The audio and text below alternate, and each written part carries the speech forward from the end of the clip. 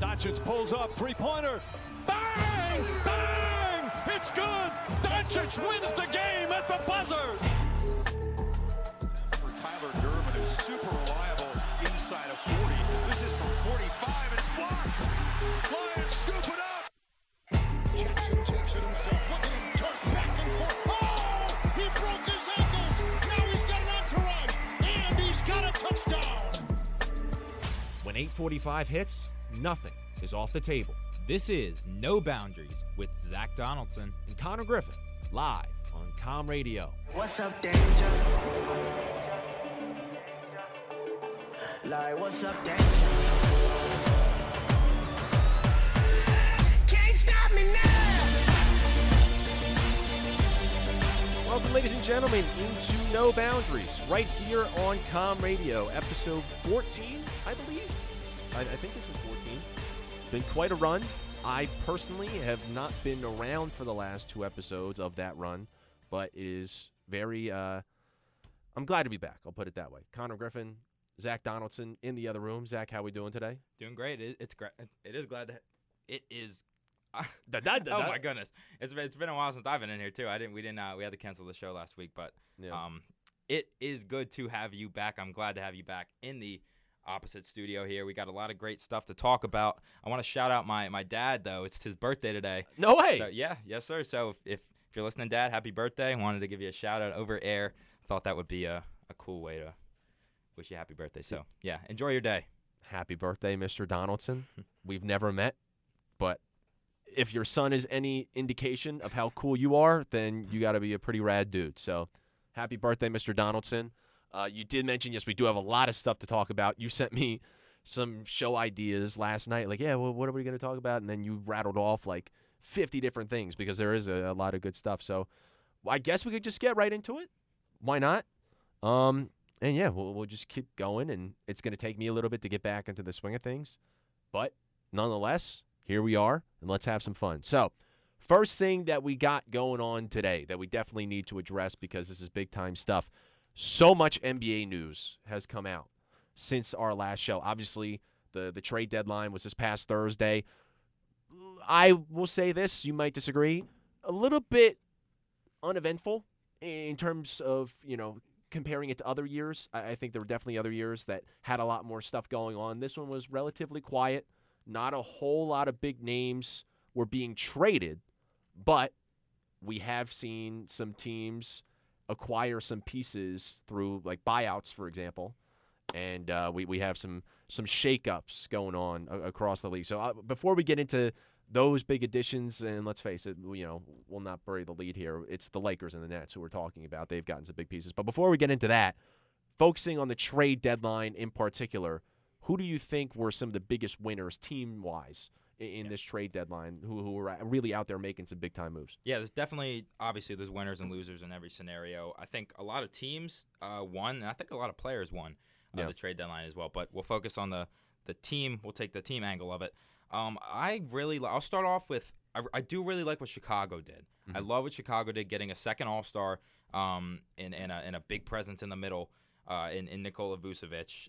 They're just a couple games out of the 9th seed, so we'll see if the Bulls and Zach LaVine can make a playoff push. But one that really caught my eye is Aaron Gordon to the Nuggets. Yeah, Gordon has been a player. He was a high pick in the draft, lottery pick. He's been certainly a serviceable player throughout his career in the NBA. Maybe just a notch above, but he really hasn't been able to take that next step into stardom. And I always personally thought Orlando's kind of been irrelevant. They've had Victor Oladipo, and they haven't really made much noise in the NBA in the past couple of years. So I always thought a change of scenery for him could be what he needed, and we'll see. Denver Nuggets. I think that was a great team for him to go to. It's obviously a better team, more productive team. A team that has championship aspirations, and if he doesn't take that next step into stardom, I feel like he has more at stake in Denver because he was a big name, big trade acquisition at the deadline. They give up Gary Harris for him, so that's a decent piece for the Nuggets. But yeah, I think he really provides he's got the size. I think he provides a defensive presence for Denver, and We'll see. It'll be interesting to see how he fits in, with that team. Who's got a lot of hoopers on that Denver Nuggets team. Yeah, I mean, let's face it. The Nuggets were the biggest threat to the Lakers last postseason. Granted, that was because the Clippers weren't around. But then again, it was the Nuggets who knocked out the Clippers. So they're a team that already was a force to be reckoned with. I still obviously think that the Lakers are better, but they can be a real thorn in the side to the Lakers. And now you add a guy like Aaron Gordon, who has, for the most part, been overlooked because he is in Orlando. Yes, he has the fame because of the dunk contest and everything like that, but it's not a good market, and it's not a good team, and it's not a traditionally well-run organization. And he has suffered because of that, and his career trajectory has definitely suffered because of it. But now he does go to a place that has a lot more of a winning culture, and they definitely have pieces, and he's just going to be another piece to add on. And he's going to be a really, you brought up defensively, really vital part on that side of the ball, and they can really contest now with the Lakers in terms of trying to stop Anthony Davis and LeBron James. Now, of course, they have another guy in Andre Drummond who you have to worry about, but we'll get to that in a second.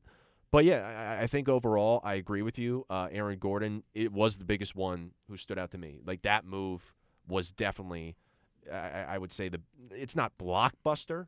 Yeah, but there were really no blockbusters. Exactly, but in terms of, like, grabbing eyes, that was the one for me where I was like, oh, no, that's legit. And I don't think people have been treating it as big as it is. I'm not saying it's colossal, like, oh, my God, this is going to change everything. Yeah. But it's definitely a really solid addition for the Nuggets. And for Aaron Gordon, I would be just elated right now if I was Aaron Gordon. Finally getting out of Orlando and going to a winning team. So that was good. Something to keep an eye on. That's how I'm going to be looking at it. Yeah, and I agree with you with Zach LaVine getting another piece in Chicago too. That's big time because, I mean, Zach LaVine, the jump that he has made in the past year has been insane. Yeah. And I think Chicago recognizes that, and they realize, we can't give this guy up. We need to support him and put a roster around him so we can get back to winning. Yeah. And I think that was a big move in signing Vucevic because now it shows that that's where they're heading towards personally. Yeah, they have a nice looking squad too. Kobe White, Lauri Markkanen, Zach LaVine, Vucevic, Pat Williams, rookie looking pretty good. I mean, like I said, they're a couple games out of the 9th seed. Might see the Bulls come playoff time. We'll see. Yeah. This year, they could potentially make it to the playoffs, and I think they have the potential to make a real leap heading forward into the next couple of years. Absolutely. So I'm definitely curious to see what exactly happens in Chicago, but we have kind of talked about it a little bit and hinted at it. LaMarcus Aldridge to the Nets, and then Andre Drummond to the Lakers. Huge moves. Yeah. So LaMarcus Aldridge was first. What were your initial reactions to LaMarcus Aldridge signing with the Brooklyn Nets after his contract was bought out? Are you serious? Wild. You've got to be kidding me. That was my reaction. I was at I was covering a Penn State baseball game. I was there and the news broke, and I was just, you've got to be kidding. I fully expected him to sign with the Heat. Really? Aldridge? Yeah, I thought Aldridge. I didn't see that coming at all. Oh, really? No. Where did you think? Did you have any? I thought it was going to be one of the two, Nets or Lakers. Really? Think so? I did see that the Heat were being thrown around in there a little bit, but I was like, I don't think so. I don't. Maybe I didn't want to believe it. The fact that the Nets could literally, like we were talking about it a couple shows ago, this may be the greatest team in terms of names ever assembled. And LaMarcus Aldridge, I mean, yes, he's not the player he once used to be, but he's a 7-time All-Star, has had some very stellar career years, especially with the Trailblazers early on, and then even with the Spurs. Not many people have talked about him since he's been in San Antonio, which, I mean, it makes sense. San Antonio kind of flies under the radar sometimes, but still, to get a guy like this and just to add him to just a complete and utterly star-studded roster it's insane. It's hard to wrap my head around how the NBA has come to this.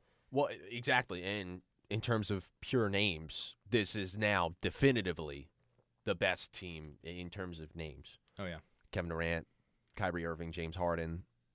James Harden arguably having an MVP season, especially now with Embiid out of the picture since he's been injured for the past couple weeks. And half the league. And LeBron, yeah. A lot of the league is injured.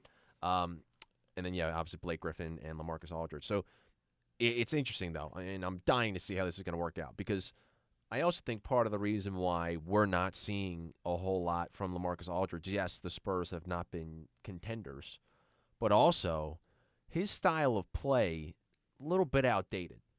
A little bit. Yeah, certainly, yeah. And I think that plays a role in it. Blake Griffin obviously has not been able to adjust fully in his career to the move away from the basket, the move towards the three-point line. I think that's an issue as well. So, yes, name-wise, absolutely, this team is stacked. Can they figure out a way to make it all work? I don't know. The three people, Kyrie, James Harden, and Kevin Durant, who, let's face it, that's the main three, they have found a way to make it work very well. Can these other two people come in and find a role and a niche? I think that's going to be a little bit interesting. Blake Griffin so far has been doing pretty solid. Yeah, he has. I mean, like he said, he said yesterday, like, y'all were telling me how bad I sucked for 2-3 years. Yes. And now you're like, oh, that super team, like, this isn't fair. Like, he's got a point. No, he does. He does. But, yeah, I think it's definitely going to be interesting, and Brooklyn is definitely a lot more intriguing now. And this team is unreal. So I tweeted out the other day, though, and I wanted to bring this up on the show because this is getting a little bit absurd at this point. I also have something I want to say. Yeah. One last thing on the Nets and Aldridge. Well, we can get to the Lakers in a little bit, and heck, we could even take a commercial break and come back to the Lakers. But I just wanted to throw this out here because this is just absurd. The fact that Kevin Durant once said, like 10 years ago, why does everybody want to go to the Lakers or the Heat? Like, let's just play some basketball. These are the teammates that Kevin Durant has played with over the years. James Harden, obviously OKC first, and now Brooklyn, where he's even better. Steph Curry, Kyrie Irving, Klay Thompson, Russell Westbrook, Draymond Green, DeMarcus Cousins, Blake Griffin, Andre Iguodala, Derek Fisher, DeAndre Jordan, Serge Ibaka, and now he gets LaMarcus Aldridge. The fact that people would say, like, oh, LeBron needs all the help in the world. Are you seeing what Kevin Durant, the help that he's getting? Like, joined the 73-9 Warriors. Now has 4 other All-Stars in his starting lineup. Like, he's getting all the help in the world. Double standard. And I don't see many people talking about that. And if I'm judging Kevin Durant's career, that's the first thing I'm bringing up. Dude, you couldn't win when you had James Harden and Russell Westbrook. Granted, they weren't in their prime yet. But you had help there. Couldn't win. And then you had a couple more years with just you and Russ as you guys were both elevating in your games, in your respective craft, and you were a legitimate contender. You couldn't win. You couldn't close the deal. And you had to go all the way to Golden State, a team that had already proven themselves with a bunch of other All-Stars, the greatest regular season team ever assembled. And that's how you won your first ring, and then, of course, your second ring. And then now, if you win a ring this year, well, you got the Monstars. Like, what do you mean? Like, this whole concept, oh, LeBron needs so much help. Look at Kevin Durant. It's ridiculous, man. What did you have to say about this whole Nets thing? Because the whole thing is just absurd. And there's a lot that can be said about it. But what exactly did you want to get off your chest? Yeah, you hit the nail on the head right there. I'm kind of take a different direction. You were talking about, like Aldridge's style of play kind of outdated. Blake Griffin, hasn't really adjusted to, pushing his game further away from the rim. And with that said, like, yes, these are all big name additions, but if I still feel, and I really don't think I'm being biased here, I really still feel like, well, nobody has anybody to stop Joel Embiid. No. That's first and foremost. But I still feel like even if the Nets are the favorites in the East, I think the Sixers are set up almost flawlessly to contend with them. I mean, think about it. You have the best perimeter defender in the league. You have, guys to surround him, like I would say above average to good other perimeter defenders, and then you have Embiid at Brooklyn's weakest position. Yeah. If there's any, I don't know. I just feel like if there's a team that's set up to beat that Nets squad, it is the Sixers. But they just keep adding star power. Which leads me to the next topic, and Sixers we'll get to after the next commercial break that we take, because there's a lot of stuff to talk about there, especially trade deadline and everything like that. Lakers get Andre Drummond after the whole LaMarcus Aldridge signing. It seems like kind of similar to what KD's tweet was back, however many years ago. Oh, people just want to play for the Lakers or the Heat. Now people really only want to play for the Lakers or the Nets, and that's the arms race right now. It reminds me a little bit of the arms race that was going on between Cleveland and Golden State a couple years ago, where obviously they were the only teams making the finals for 4 straight years, and they were always adding pieces, trying to one-up each other. But in terms of the magnitude of these additions that we've seen this year, I don't even think that arms race that we saw a couple years ago between Golden State and Cleveland comes close to this arms race. Are you in the same headspace as me? I mean, this is outrageous. This nothing close. The NBA has never seen anything like this. Like, you just go back a couple. I keep seeing it all over Twitter. The fact that Chris Paul and Kobe Bryant were about to team up, probably like 20 some years ago, 15, I don't know. And now you look at the league today. It's just unreal to see how different it is, and these teams, just unbelievably stacked. It makes sense for a guy like Andre Drummond to want to go to the Lakers. That I understand, because let's face it, it's not like we're going to look back in the history books as Andre Drummond is one of the best players in the history of the game. If you just want to go to a place and get exposure and get rings and really increase your market value, that makes sense. But if you are a guy, I think he fits well with them too. And he does, absolutely, especially now with how injury-prone AD has been.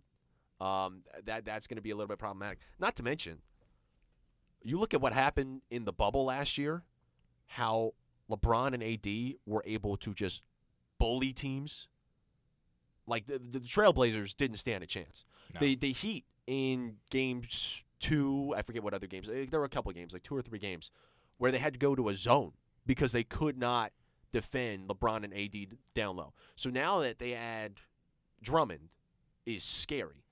And it makes sense, again, from Drummond's perspective, why he would want to go there. And I don't see any problem with a guy like LaMarcus Aldridge wanting to go to the Nets or anything like that. But, yeah, like in the future, if there is somebody else at the caliber of a James Harden or a LeBron James or a Kevin Durant in that echelon, if they want to go to a stacked team like Brooklyn or a stacked team like L.A., then that's an issue. If Giannis were to want to go to L.A., that would be problematic, and I would look down on Giannis, because if you're in that echelon and you want to really make a name for yourself in history, you can't be joining up with all these other teams. But a guy like Andre Drummond, who, hovering around like all-star every single year, but we're not necessarily going to look at him as one of the greatest to ever do it.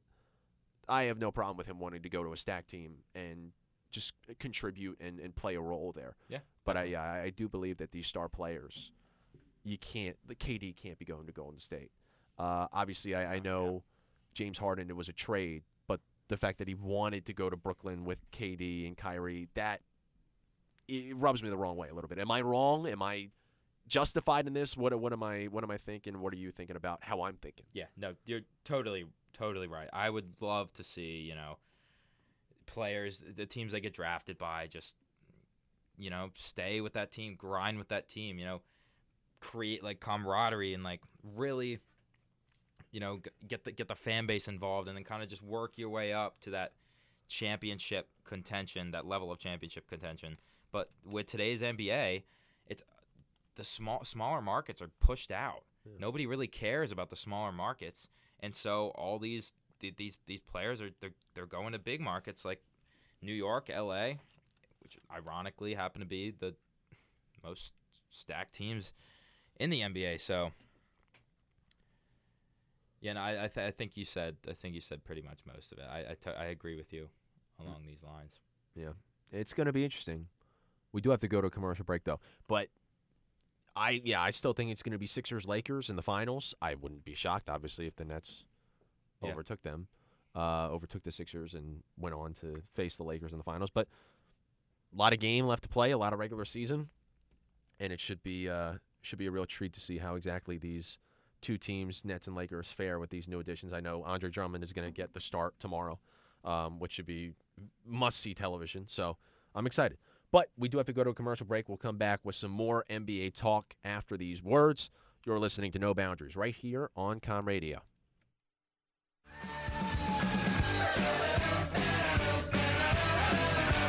If you love hockey, tune in to Hockey Night in State College on Com Radio. Wednesday nights from 6:15 to 7:15 p.m. with Chris Hess, Jeremy Schooler, Danny Murray, and Nate Pullen. Every Wednesday night from 6:15 to 7:15 here on Com Radio for all things hockey.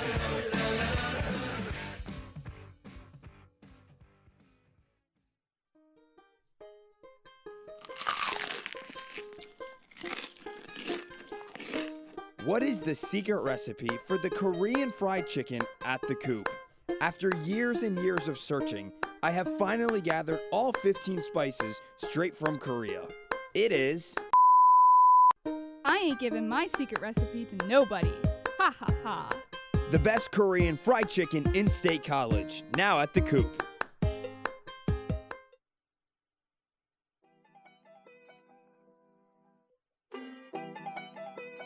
You're listening to No Boundaries with Zach Donaldson and Connor Griffin, live on Com Radio.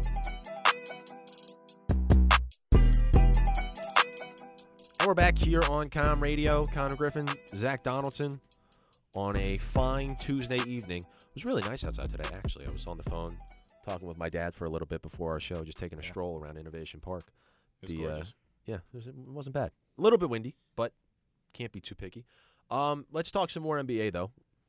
As we just covered, the biggest deals going on in the trade deadline that occurred last week, and then obviously Nets and Lakers and Andre Drummond and LaMarcus Aldridge, those two big names going to two big-name teams. So we'll get now more into the hometown favorite, the Philadelphia 76ers, and they weren't completely silent. There was a window where I thought, oh, yeah, they're not going to get a deal done. But then all of a sudden George Hill comes into the fold. And George Hill is now officially a Philadelphia 76er. I'll throw this at you. Are you cool with this deal? Or would you have preferred the package that was being thrown around to get Kyle Lowry? Do you think that Kyle Lowry was that much more important of an asset than a guy like George Hill? Heck no. Yeah. If you're Lonzo Ball, can make an argument. But heck no. That package for Lowry was absolutely ridiculous. Maxey, Thibault, 3 first, I think. Somewhere around there, yeah. For a 35-year-old Kyle Lowry that wants $25 million a year, who's a free agent pending this summer, no, absolutely not. If I would have been, no, there's no way Daryl Morey can make that trade. Not a chance. I would rather George Hill. I wanted Lonzo Ball, but yeah, George Hill, I'll take it. Could you imagine if we had given up the farm for a guy like Kyle Lowry, and then he pulls a Jimmy Butler and just leaves in the following offseason? I'm saying, Kyle Lowry, hometown guy, he fits flawlessly, seamlessly into the city of Philadelphia. Tenacious, gritty, championship pedigree. No, even with all of that, it would have been a bad trade. And does he gives us Sixers what they need, but does he really take them over the edge that much? What does he give that the Sixers need exactly? Because this is something that I'm not fully sold on. Well, another ball handler. You'd have to switch. Well, then, like I said, the tenacious, great, the championship pedigree. I don't know. I felt like Kyle Lowry. I don't know, but that's why I didn't really want him. I wanted Lonzo Ball. The championship. I can tell you what Lonzo Ball gives us. The championship pedigree is a little bit misleading too, considering he rode Kawhi's coattails. Let's just throw that out there real fast. I guess he played a role. He played a role in that finals and in that finals run.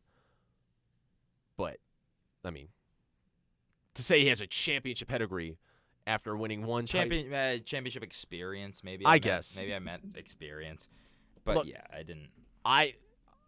Maybe this would be a situation similar to Al Horford. Hear me out. We're on the same page. Whenever we bring up Al Horford, usually what follows is not good. But I hated when the Sixers played Al Horford, because I hated that guy. Then he becomes one of us, and there was a period where I was like, oh no, this is nice. Like I like Al Horford, and then of course it just went straight to crap. Kyle Lowry is very similar in the sense that I hate Kyle Lowry, mainly because I don't like to play him. And I also think there's a lot about him just competitive-wise. Yeah, if I were competing against him, I would just not – I couldn't stand this dude. So maybe it would have been a situation like that where I realized, no, he's one of us now, and I like what he brings to the table. But I don't know. I'm not a fan of him, never have been. I don't care if he's a Villanova guy.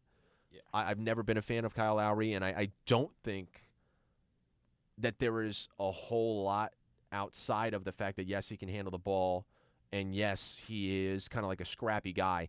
I don't think there's a whole lot he could have contributed to this team, personally. Yeah, I totally agree, especially for that just crazy trade package. Yeah, way too much. And then they ended up getting nothing for him. Nobody wanted to pay that. Nobody's that dumb. And look, I saw some people saying, absolutely give up Maxey, absolutely give up Thibault. These are people who could potentially pan out, but Kyle Lowry is a guy who could help us win now, and we need to win now. It's I think Thibault could still contribute later on in the season, and in the postseason in particular. Absolutely. And I just don't see the reason why you would give a guy like that up for, as you said, a guy who, we might get 1 or 2 really good years out of him, and maybe we do. Maybe he is that missing piece. Maybe 3 months. Yeah, maybe, yeah. Maybe he is for the next 3 months that missing piece that we need, who could bring us a championship. I just don't. It's too much of a risk, and you're giving up way too much. I agree. I didn't see a likely scenario where the payoff was so profound. Mm-hmm. I didn't see it. So I'm glad that they went with George Hill over Kyle Lowry, because I think you and I are both in agreement. When we saw that package being thrown around, being put out there for Kyle Lowry, I was like, what? Are you serious? Yeah, I was like, nope. Yeah. So not a chance. That's all good there. Sixers Yeah. playing the Nuggets tonight. Actually, do we know? Is Aaron Gordon playing? I don't know. I do not know that either. I'll I look would it up. assume. But yeah, it's reported that George Hill is coming back. He and Embiid are probably going to be coming back at around the same time next week. Next week. It's crazy out there. It went by fast, his Embiid's injury. But yeah, that's what reports are. That's what I saw today. We'll see. In terms of the George Hill pickup, while you're looking that up, I did like you. I think you put it perfectly in your tweet. You said you weren't floored by it, but it was a good deal, and I totally agree. It took me a minute. I was like, George Hill on the Thunder. All I remember is George Hill from the Pacers. I didn't even know he was on the Thunder. But I do like the pickup because he barely even played this. He's been injured. He's played in 14 games this year, but I do like the pickup because, off the bench, his ball handler off the bench, he shot 48% from 3 last year. Yeah. I think he led the NBA. So, and then my biggest thing is it gives Shake a lot of free reign. Shake's not a point guard. No. He can work a lot off ball now. If George Hill's running that second unit, he can focus on scoring, and I think that's it's going to bode well for the Sixers. Well, and that was also my thing too. George Hill is a bench player. Oh yeah. You bringing a guy like Kyle Lowry.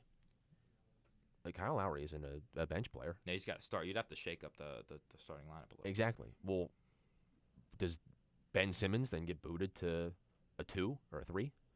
Or does he go to the 4? Exactly, yeah. He's doing so well this year. Mm-hmm. I was like, why bring in a guy like Kyle Lowry who is going to take the ball away from him and is going to start at point guard when you already have Ben Simmons having the best season of his career as starting point guard? Yeah. That's what didn't make sense to me. George Hill makes sense to me. Yeah, definitely. You're bringing that guy in to come off the bench. Mm-hmm. Kyle Lowry, yes, he's old, but he's still going to start, and he's still getting paid like he is a starter. So, I just didn't see it a whole lot. Real quick before we go to another commercial break, though, we do have to bring up Russell Westbrook. What was it, 35, 21, and 14? Yeah. Last night. There's no other reason why we're talking about this aside from the fact that this was just absurd. Absolutely absurd. I've been a critic of Russell Westbrook. I don't know if we talked. Where do you stand on Russell? I Westbrook? love Russell Westbrook. He might be my favorite player. Oh my God! Did you not know that? We're way off then. Yeah, no, I I love did not know Westbrook. that. Okay, well that makes sense why you would want to talk about it. Oh, Zach yes. was the one who brought that up. He was like, "Yeah, Russell Westbrook put up 35, 21, and 14." I said that I wanted to cover it because I've never seen a stat line like this before. You just wanted to cover it selfishly because you're a big Russell Westbrook fan. Well, it was a little bit of both because you've never seen a stat line like this before. 35 points, 35 points, 21 rebounds, 35 points, 21 assists, 14 rebounds. I saw a stat that he contributed to 88 points of the Wizards. I don't know their exact total. I think it was 120 something, but he contributed 88 of those, which is just absolutely absurd. I just don't. I hate how he gets so much hate. You got to appreciate like the type of player that he is. Like, yeah, he shoots some poor contested jumpers. Yes, but look, if that's all I have on him, that's where I stand. I think he's pretty phenomenal. Outside of that, I can't see why any NBA team wouldn't want a player like that. He is very good in the regular season, and I will give him credit. I was gonna stick playoff success on the end of that. Yeah. I'll give him credit. Yes, this was a regular season game, and it doesn't mean anything, but that was a remarkable performance. However, we've seen stuff like this from him in the past where he burns himself out in the regular season, and then we get into the playoffs, and he is just a shell of himself. Last year in the bubble, granted that was not his team, that was James Harden's team, he was awful. Like, against the Lakers, awful. I couldn't believe what I was watching. Yeah, he was bad, but he was hurt too. He was hurt. If you're on the floor, I'm expecting you not to, shoot the ball off the side of the backboard, which he did multiple times. So that's just my personal opinion. Maybe I hold my athletes to too high a standard. But we're going to go to a commercial break. We just needed to touch on that a little bit and acknowledge it because it was absurd. But we're going to come around with some Penn State basketball and a little Penn State football afterwards, too. Penn State football has been in the news a lot in the past week or so we'll talk about that. But you're listening to No Boundaries. Stick with us.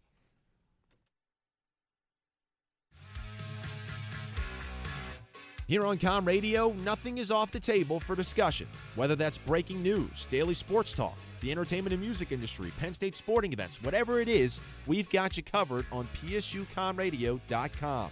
There you can find our talk shows or live broadcasts, articles, or podcasts. You can also follow us on Twitter and Instagram for more content. But above all, thank you for tuning into our station, and be sure to stick around right here on Com Radio.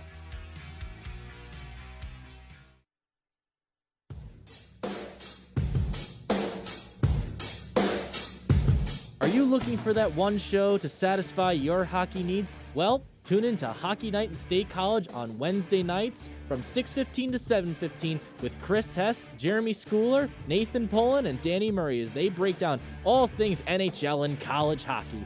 That's 6:15 to 7:15 on Wednesday nights right here on Com Radio.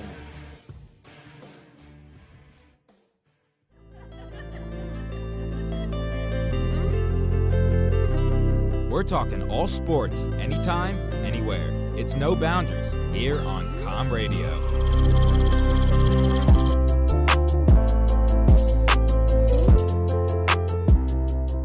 And we're back here on Com Radio, No Boundaries. Going to talk some Penn State basketball right off the bat. It was a big day today at the Bryce Jordan Center as Micah Shrewsbury was formally introduced as head coach of the men's basketball team. They had a huge ceremony, huge press conference. I had never seen a press conference at Penn State with this much hype around it, and that's mainly because of the great work that guys like P.J. Mullen and Mitch Gerber do over in athletics. They put on a whole production with Steve Jones. Dick Girardi was on there as well, leading up to the press conference, and then they broadcasted that on all the Penn State basketball social accounts and everything like that, and it was a great program. I was able to watch some of it. And I did watch some of Micah Shrewsbury's speech. I saw Sandy Barber introduce him and everything like that. So, I mean, we haven't talked about this because this occurred when I was in quarantine. But Micah Shrewsbury, especially after seeing this stuff today, are you sold on him? You think that it was the right move for Penn State? Well, time will tell. I still think that maybe Penn State could have went out and got a bigger, more prominent name. But I mean, people say he had a large influence on the program and the team and everything surrounding that. And I mean, like you said, that phenomenal production put together yesterday, that just might be the tip of the iceberg for the influence that he could have on Penn State basketball. Yeah, I was with you originally when I first heard Micah Shrewsbury. Mm-hmm. Like, this is a team that was almost an NCAA tournament team last year. Had a lot of guys still this year from that team who were now even better. And obviously things went a little bit haywire this year, but good foundation. It was a team that was knocking on the door. They were competing with everybody this year. I mean, how many times did Penn State get blown out? You could count it on one hand because they were in almost every single game, even though it was an interim head coach. There was a whole COVID shutdown, and it's the most competitive conference in college basketball. They were still competing night in and night out, and in my opinion, should have made the NIT. But point stands, this is a team that has really shown a lot of significant strides over the past couple of years. And I thought that at the beginning, they could have went out and maybe poached a young and up-and-coming head coach at another school, like a smaller school. And not to bring it back to football again, but, when Penn State football went and got James Franklin, that made sense to me. Mm-hmm. Proven head coach from a smaller school, and they were going to elevate him to, a big-time program. That's what I thought Penn State basketball was going to do. They were going to take a proven head coach from a smaller school who was up and coming, was a name that was really being thrown around there as somebody who's could be the next big thing. I thought that was going to be the type of coach that Penn State got. They did not. They got a guy who has never been a head coach and has just been assistants to Brad Stevens and to Matt Painter, who's another great head coach. And I was like, oh, that's interesting. But when you do hear what Matt Painter and Brad Stevens and Jason Tatum have to say, it makes a lot of sense. Mm-hmm. And I have liked what I've seen from Shrewsbury so far, and I think that he's going to be a really good fit for this program. But there have been issues with players potentially transferring. Need a team first. You do need a team, yes. that is very critical, and that's why all this introductory stuff is great. And I loved watching the press conference earlier today, and I loved seeing again Mitch and Steve Jones and Dick Girardi talk about it. And actually, there's a show going on right now in the middle of our show where they're it's his welcome to Happy Valley and everything like that with his family and everything like that. So I love all this stuff. Yeah. But he does need to get on the recruiting trail a little bit and start recruiting because as of right now, he's losing, not losing a bunch of guys, potentially losing a bunch of guys. But Isaiah Brockington announced last week that he is coming back. He was one of those names that was in the transfer portal, and he decided, no, I'm going to come back and I'm going to stay here at Penn State, which I think that's a huge sign for this program. Are you on the same page as me? That could be a really good omen. Huge keep. I like Brockton. I think he's a really good player. Mm-hmm. I think he could. I mean, we'll see. There's still. I mean, we might get into it if you think will other players follow suit? Yeah. To be determined. But no, the fact that Brockington is staying here, and obviously there's Miles Dredd, Sam Sessoms too. That's big. To me, the only thing that would have been bigger is if Myron Jones decided to come back. Yeah. I don't know. I think he goes. There was a report yesterday that he's not really coming back. I think he goes south. I think he goes SEC. Probably. That would make a lot of sense. But I do think that Brockington coming back is a pretty good sign that there is going to be some momentum towards players returning. Obviously, when you go into the transfer portal, that doesn't mean surefire, he's going. Yeah. Lamont Wade for Penn State football entered the transfer portal, and he ended up, spending all 4 years here, or 3 years. I can't remember how exactly long it was. But anyway, point is, you can always come back. And yes, while there was a lot of tension between Penn State basketball and the athletic department reportedly, especially after the whole Chamber situation and everything, yes, there's a lot of tension there. But it didn't mean that automatically when these players entered the transfer portal that they were all leaving. Yeah, no. And now with Isaiah Brockington coming back, I think, maybe it could be a sign that the players. I still think there are going to be some who go, and I would not be shocked if Myron Jones, for example, went to the SEC or something like that. I think that makes sense. But there could be players who come back, and they're like, okay, you now know how we feel, athletic department. We felt betrayed. We were going to go look elsewhere, but we're back. Let's make sure that this doesn't happen again, and we can work this out. And they didn't think of it like that. This is maybe just like a thing that they're doing to maybe, not scare the athletic department, but hear them out, to get the athletic department to listen to them and say, hey, we messed up and let's work on this. Athletic threaten them department a little bit. What'd you say? Threaten them a little bit. Yeah, a little bit. Yeah. Because, I mean, look, this was a big deal. You had, how many got? Six of the top 8 players, top 8 scorers from Penn State leaving, potentially. Like, that's huge. Yeah. I've never seen more that before. too. 8 in total, because you got Buttrick and Kelly, too. Yeah. Yeah, So anyway, I mean, just ridiculous. And I remember that day seeing it. I'm like, oh, my gosh, this is unreal. I've never seen anything like this. Yeah. How almost half the team enters the transfer portal. And, I don't think it had anything to do with Shrewsbury. I think it just had to do with the fact that it was an entire year where they just didn't feel heard. And they maybe, weren't the happiest, again, according to the reports. Yeah. So I'm glad that Brockington came back, and it's going to be interesting to see how that leads into maybe other people returning. But I do want to get into Penn State football pro day. That was this past Thursday. I was watching the whole thing because I had nothing better to do. I was stuck in a room by myself where I couldn't go outside. And I watched, I think it was like 4 hours of coverage between the Big Ten Network broadcast and then, again, Go PSU Sports, Mitch Gerber, PJ Mullen, that whole team putting that production together. Great job with that, by the way. But I wanted to ask you, I think the main 2 standouts were Micah Parsons, obviously, and most importantly, Jason Owe. What were you thinking about their performances on Pro Day? Because I was blown away. Yeah, I mean, definitely. I watched the entire thing, too. And, blown away completely. I mean, those people their size should not be putting up the numbers and the measurables that they're putting up. I mean, Micah, 6'3", running a 4.39 40-yard dash. That you see? Did you see the video like on Twitter of the one where it's like angled so it's like he's coming at you? So imagine that coming at you, like unbelievable. And then Owe, his biggest thing was kind of his athleticism, his numbers, his testing, results. Because he doesn't have the production. He didn't record a sack this year.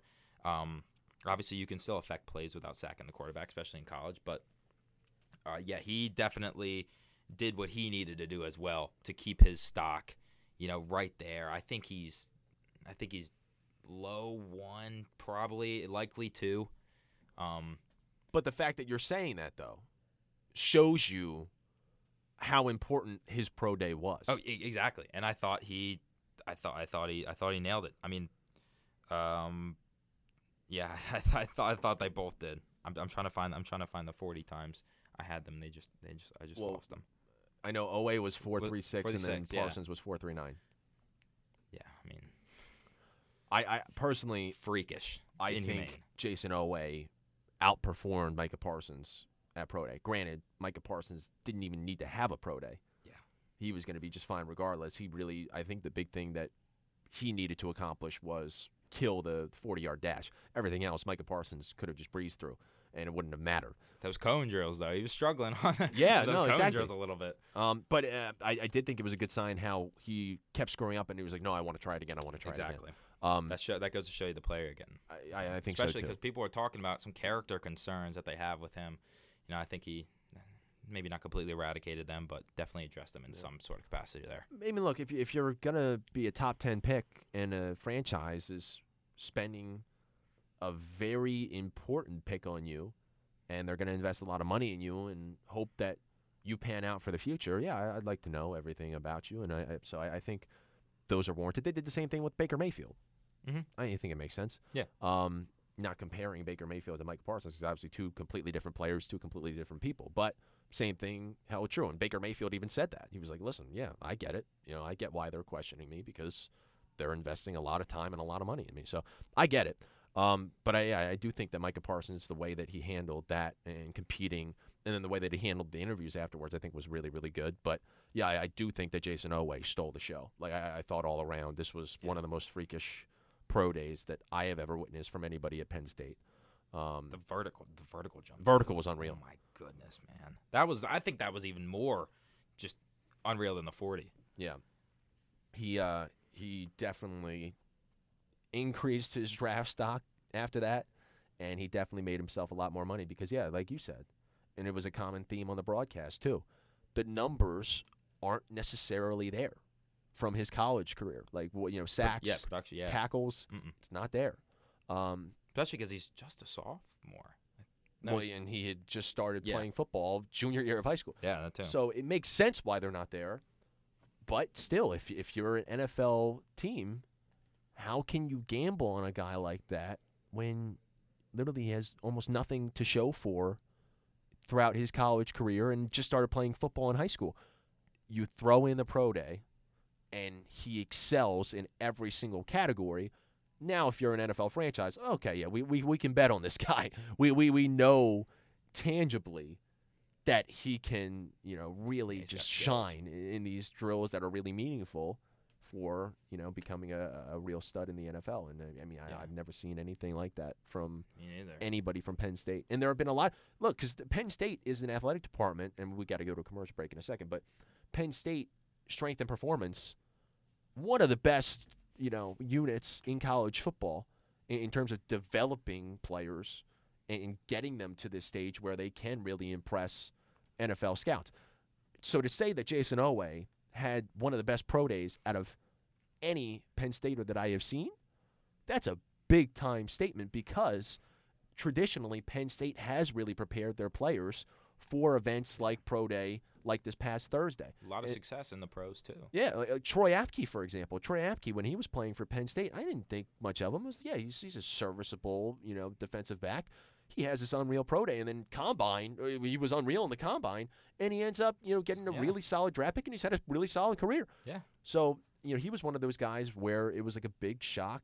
I think Oweh, we kind of knew what he was capable of in terms of those, skill trainings and those drills in particular, but it still was a shock to see how well he performed in every single one. So he's definitely benefiting a lot from a pro day, and we'll see exactly how that pans out next month is the draft.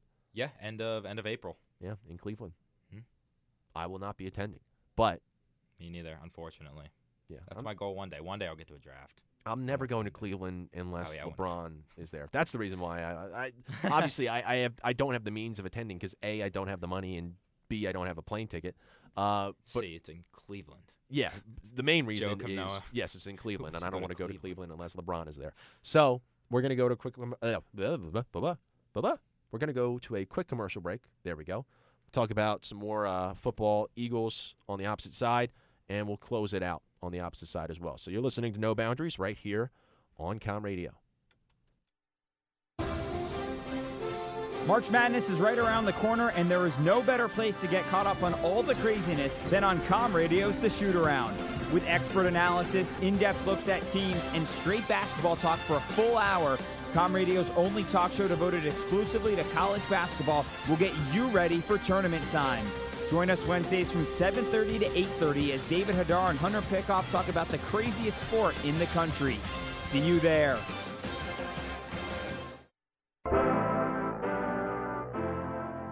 From America's pastimes of baseball and football to sports such as fighting in the UFC, Cash has you covered. Charlie and Austin Sports Hub brings you the latest and greatest trends across all sports leagues in America. What better way to spend your Friday night before going out than listening to Cash from 6 to 6:30 p.m. Stop in for a listen on Com Radio, weekly every Friday.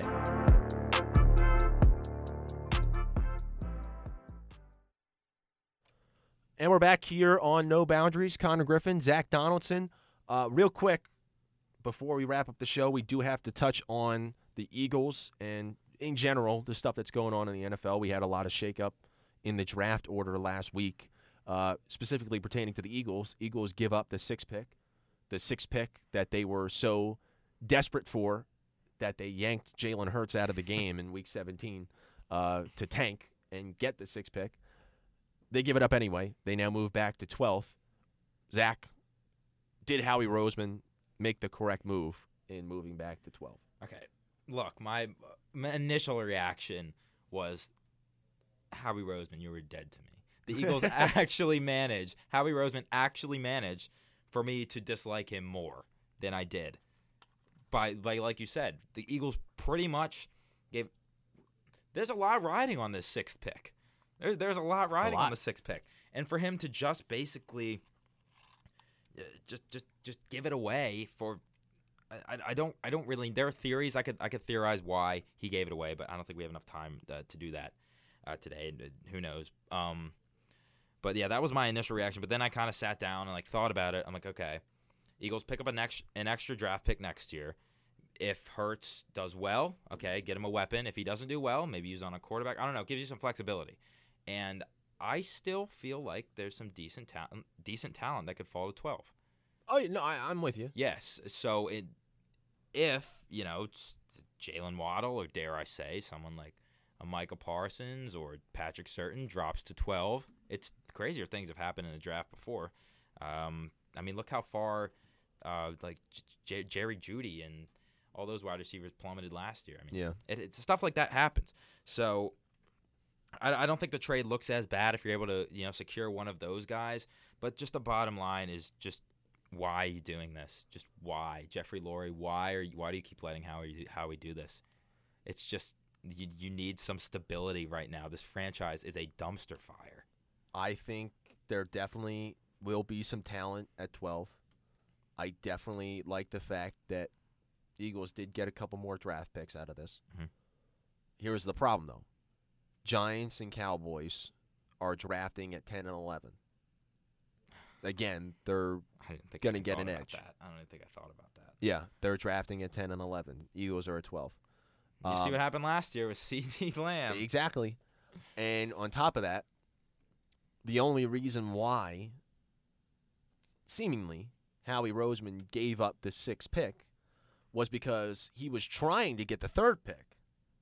Oh, yeah. And the reason why he was trying to get the third pick was because he wanted to draft a quarterback, and that quarterback would have been Zach Wilson. I keep forgetting about that. So we would have been in a situation, again, where we were drafting a quarterback instead of focusing on developing the quarterback we already have.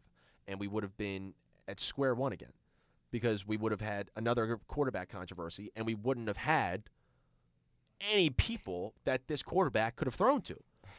Like, instead of using the sixth pick or, moving up and using the third pick, instead of using that, either one, third or sixth, to draft a receiver, they were going to go after another quarterback. And we're essentially in the probably a worse situation. Two unproven guys. Wentz is proven. Yeah. To at least a certain extent. And now, worse situation. It would have been even worse if they had gotten the third. Too. Unbelievable. This guy, Lurie just keeps giving him matches and gasoline, and he's just imploding this entire franchise. So, yeah, he couldn't get the third pick. Decided, might as well acquire some draft picks instead. So we'll trade the sixth pick. I mean, at this point, I have no expectations. I have no high hopes. I'm just we'll see what happens. Yeah, I think that's fair. So, but real quick, because we do have to wrap up in a couple minutes, but I do want to get to this because especially now with the pro days, we've seen Zach Wilson, we've seen Justin Fields. Justin Fields had a great pro day today. He did. But now there's all this, I guess, conspiracy, Trevor Lawrence isn't going to be the first quarterback picked. It's going to be Zach Wilson. And then Justin Fields has his day today. And it's Justin Fields might be. It's can we just set in stone a solid order? And can we not allow recency bias to impact how we view these quarterbacks? Yeah. Real quick, out of Lawrence, Wilson, Fields, Lance, and Mac Jones, what are you thinking in terms of how those quarterbacks go in order? All right. I'll give you my order. It's kind of one I've had for a little bit. As the draft process gets closer, I like to dive into the draft as it gets a little closer. It's approaching. So I'll look into it more then. But right now, I think it's Trevor, Trey Lance, Justin Fields, Zach Wilson, Mac Jones. Wow. I think it's Trevor Lawrence, Zach Wilson, Justin Fields, Mac Jones, then Trey Ooh. Lance. I think Trey Lance goes last Interesting. out of those 5. He Personally. might end up. Are we talking about what order we think they're picked, or what order we think they're? Well, it could go either way. I'm not focusing on the specific teams or anything Yeah. like that. I'm just saying, like, in terms of how it should go, in my opinion, based off of their talent, that's what I would do. It's tough. It's very tough. All these guys have a lot of. These are very talented quarterbacks. This is a good quarterback class. It is. It's one of the better ones in recent memory. And now with the 49ers with the 3rd pick, they're almost absolutely going after a quarterback. I would not be shocked if they moved off of Jimmy G. Yeah. Dolphins moving back in the draft, you would assume that means that they're sticking with Tua. Obviously, he didn't perform as well as people had hoped last year, but I think it's the right move to stick with him and see where he could go. So that's definitely another thing to keep your eye on in this one. But we do have to wrap things up. Philly's opening day Thursday, by the way. Do want to put that out there. We'll be talking about that in the show next week. They're Let's go. facing off against the Braves. Baseball season. Going to be interesting. We'll see what happens with the Phillies. They have not really delivered on their promises the past couple of years, but that'll be exciting news. Do you have any other exciting news that you saw or heard that you would like to bring up for our audience listening at home? Yeah, I'm gonna continue the feel good story trend that I Okay. have going these past couple weeks. I don't know. I just feel like it's a good way to top off the show. This one I found there was a stray dog who went viral for stealing this purple unicorn. I don't know. It was at like some store, some animal shelter store thing. I'm not sure, but he kept going in there and going in the toy aisle as a stray dog and stealing the unicorn. And eventually, somebody, I guess the story got out and somebody, bought the dog the unicorn and adopted it. That's adorable. Mm-hmm. Man. It's cute, right? It's cute, right? My story is about quesadillas. When I go to Chipotle, I always get a chicken and cheese quesadilla. My friends always make fun of me because I don't get a bowl or a burrito or anything like that. But I do love their chicken and cheese quesadillas. So I always order that. And I remember one time over winter break, I went to one Chipotle. They were only doing online ordering. You could not go in person and go through the typical line that they have and say, yeah, I want chicken, I want cheese, blah, blah. Couldn't do that. You had to order online. Well, on their app, they didn't have a quesadilla option. And there was this whole brouhaha at the Chipotle because I went in and I was like, hey, there's no chicken and cheese quesadilla on your app. Could I just order it here? And they're like, no, you got to order through the app. I was like, well, what I want isn't on the app. And I was like going back and forth, and eventually they gave in, thankfully, and they just made me the chicken and cheese quesadilla, even though I didn't order it on the app. So a couple weeks ago, my friend who I was with that night texted me. He says, hey, man, they just made this big announcement. They have quesadillas on the Chipotle app now. I'm like, oh, great. I hopefully I never need it again. Hopefully I never have to order through the app, but that's good to know. Well, so I go to Chipotle today before I come out here to do our show, and I say, I want a chicken and cheese quesadilla. The woman at the register says, oh, we don't make those. I'm like, what do you mean you don't make those? She says, you can't order it in person anymore. You have to order through the app. I said, what is it? So you're still making the quesadillas? She says, yeah, but you just have to order it through the app. I was like, well, if I were to get a burrito and say in person, I want a burrito, would you make it? She said, yeah. I was like, so I don't have to order through the app for a burrito, but I have to order through the app for a quesadilla? She said, yeah. I was like, oh, that makes no sense. What? So I had to download the app again. Thankfully, yeah, they had the quesadillas on there. But by the way, the quesadilla, they changed it up. Not good compared to the original. I hated it. So overall, bad experience at Chipotle. I just ran it for 3 minutes. We're over time. I just needed to let that out there. No, I'm glad you said that. Don't get a chicken and cheese quesadilla or any type of quesadilla at Chipotle because they changed it up, and it's just weird the way they do it now. You can't order it in person, but you can order a burrito in person. It just made no sense. Yeah, Zach, where can they find you? I'm done rambling. Yeah, enough of that. Yeah. You can find me on Twitter at @ZachDonaldson_, and make sure to follow the show's account to re-listen to this episode if you wish, as it's posted on Spotify. Yes, sir. N0 Boundaries. Connor, where can they find you? Thank you for asking. I'm at Real C Griff on Twitter and Instagram, and that's pretty much all we got. I got facial hair now, so whatever pictures you see of me on social media might be a little bit outdated. We'll see what happens if I stick with this or not. We'll see. I'm feeling it out right now.